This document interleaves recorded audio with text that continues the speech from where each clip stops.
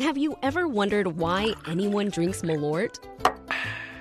Or if there are actually lobsters in the Chicago River? Then listen to the Curious City podcast, where we answer all your questions about Chicago and the region. WBEZ's Curious City is part of the NPR network and available wherever you find your podcasts. Hi, I'm Jen White, and this is your Sunday Reset. When Reset went on the air last October, we knew we wanted to take a deep dive into disparities in the Chicago area. These disparities affect how and where people live, their education, their mental health services, and more.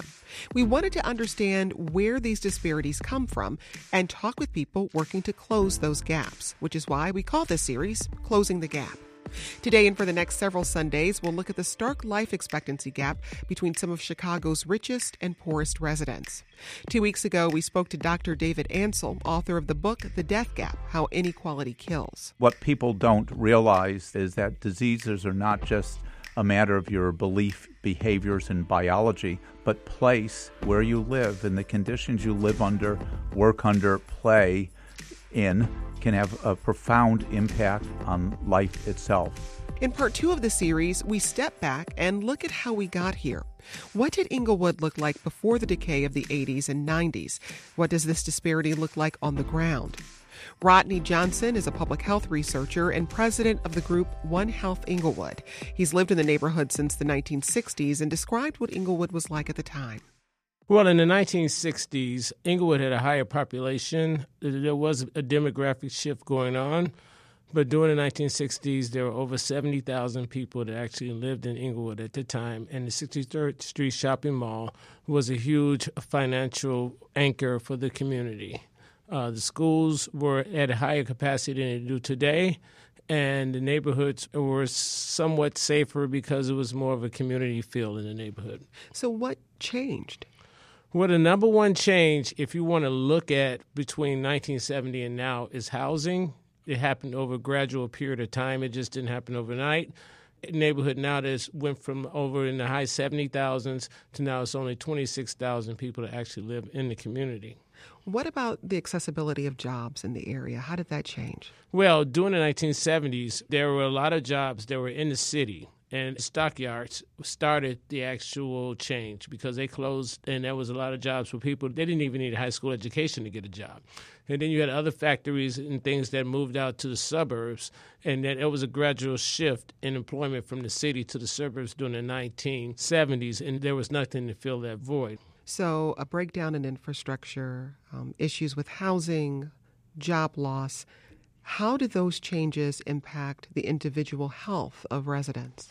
Well, it started from a behavior point of view, because when you look at the life expectancy from 1970 to 2002, mortality rates decreased 32% over that period of time.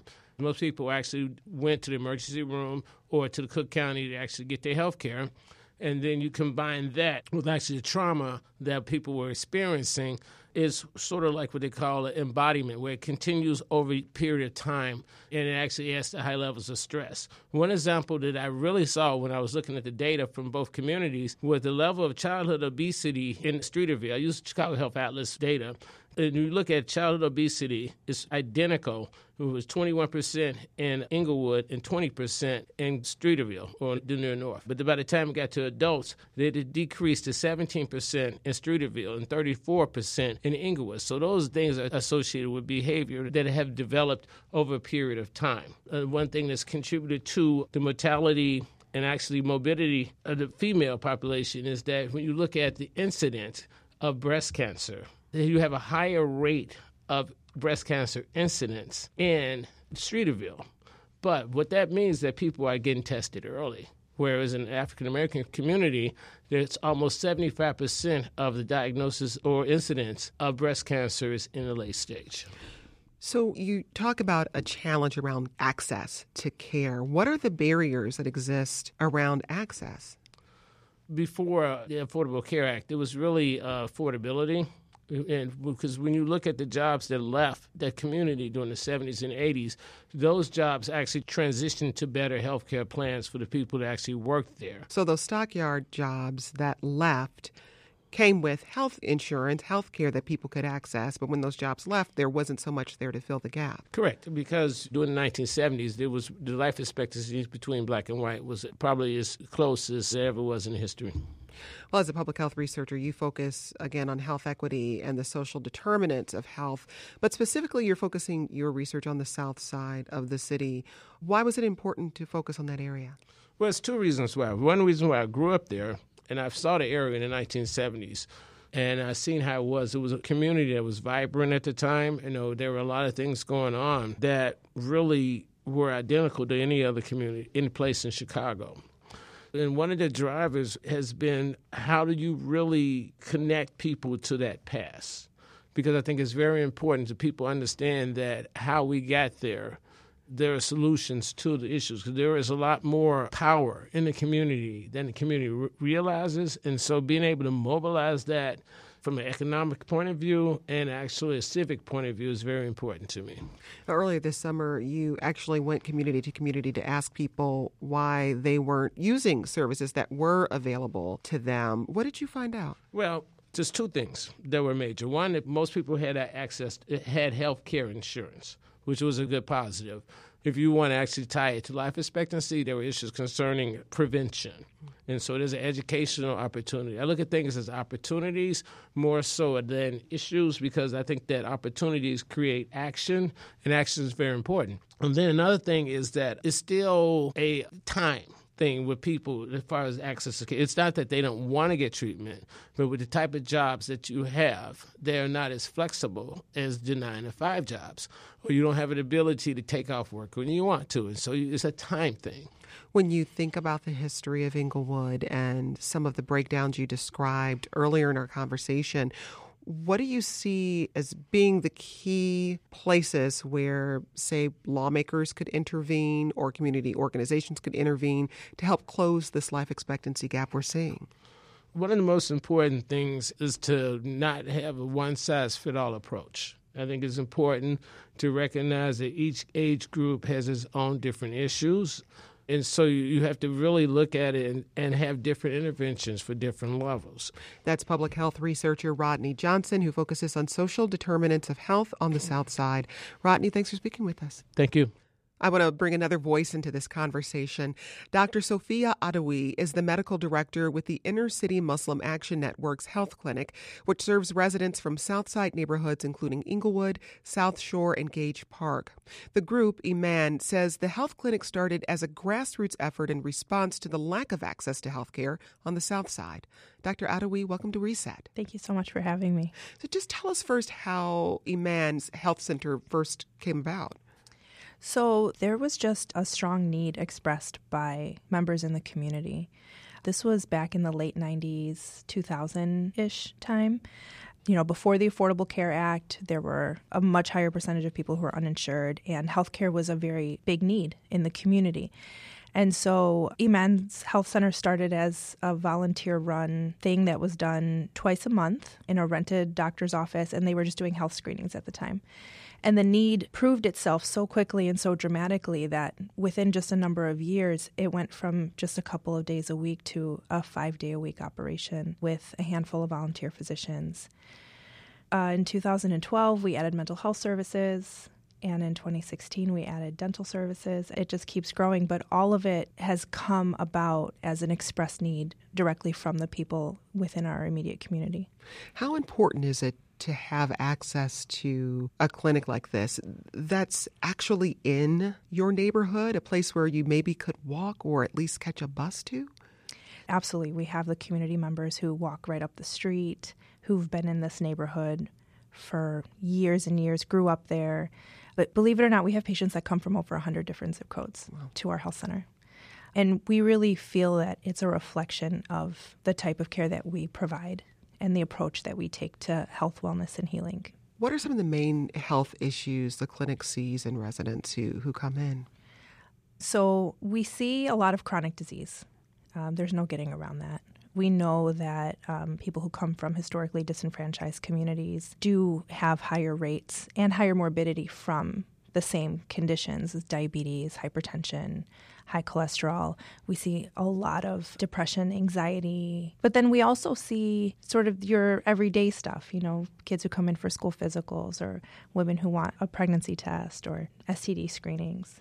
I think what's unique to the communities that we serve is that there is a lot of chronic disease.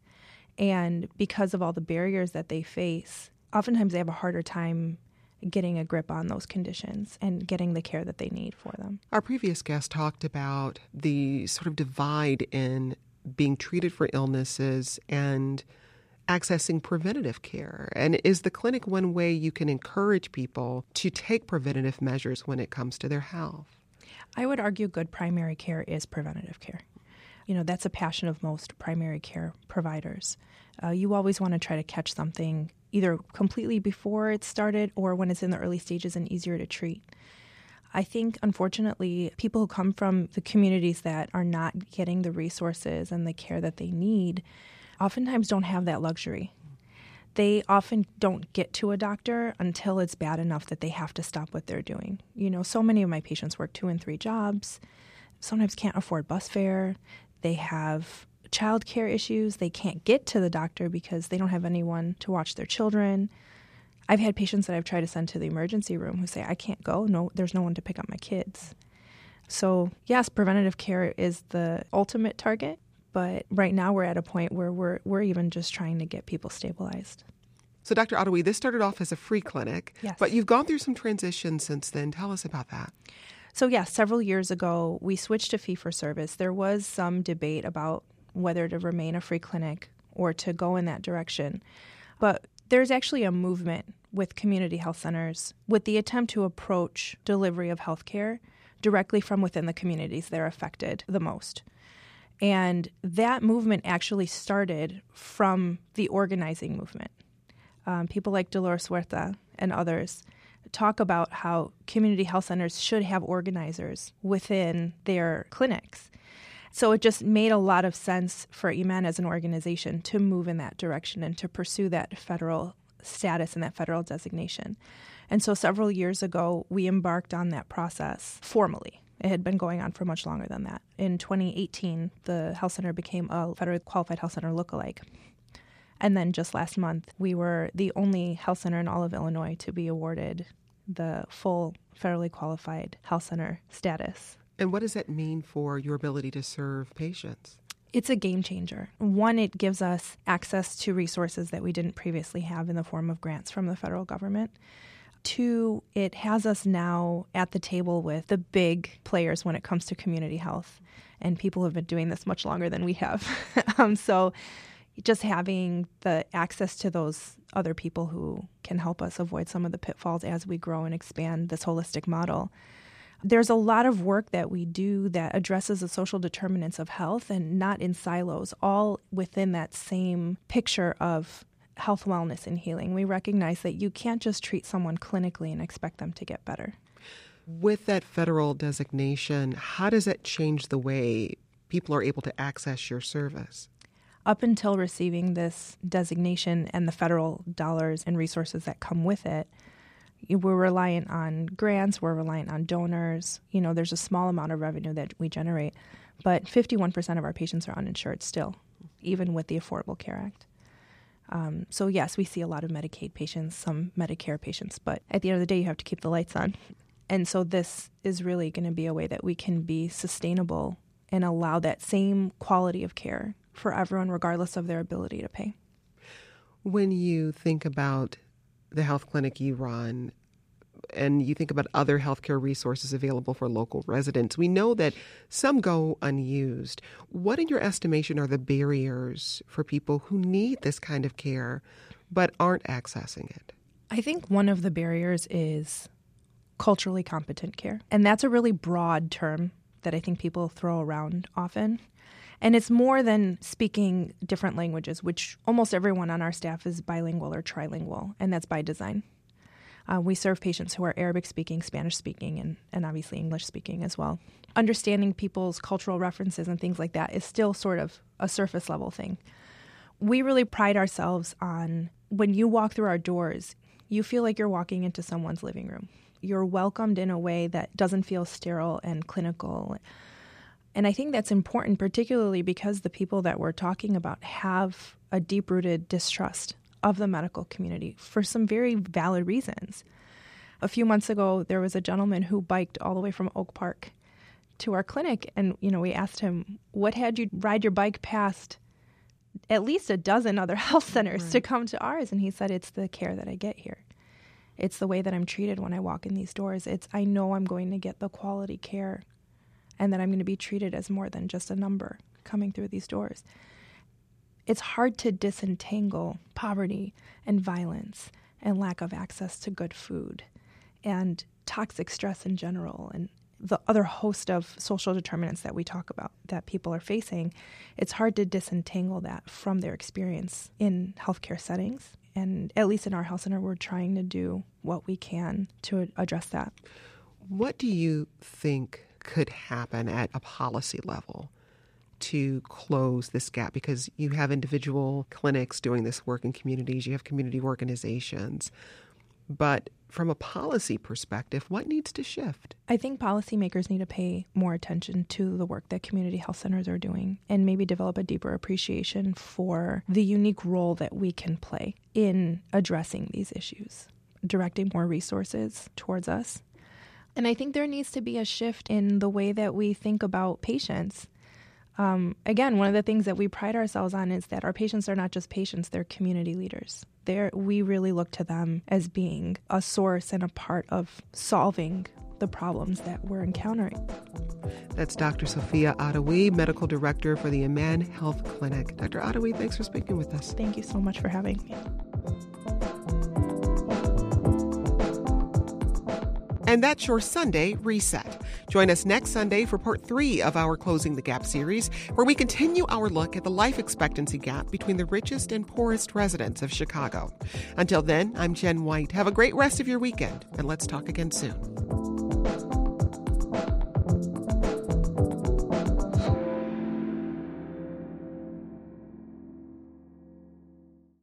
At a time when information continues to come at us faster and faster, sometimes you need to hit pause and rewind. NPR's Throughline takes you back in time to the source of the news stories filling your feed. Find NPR's Throughline wherever you get your podcasts.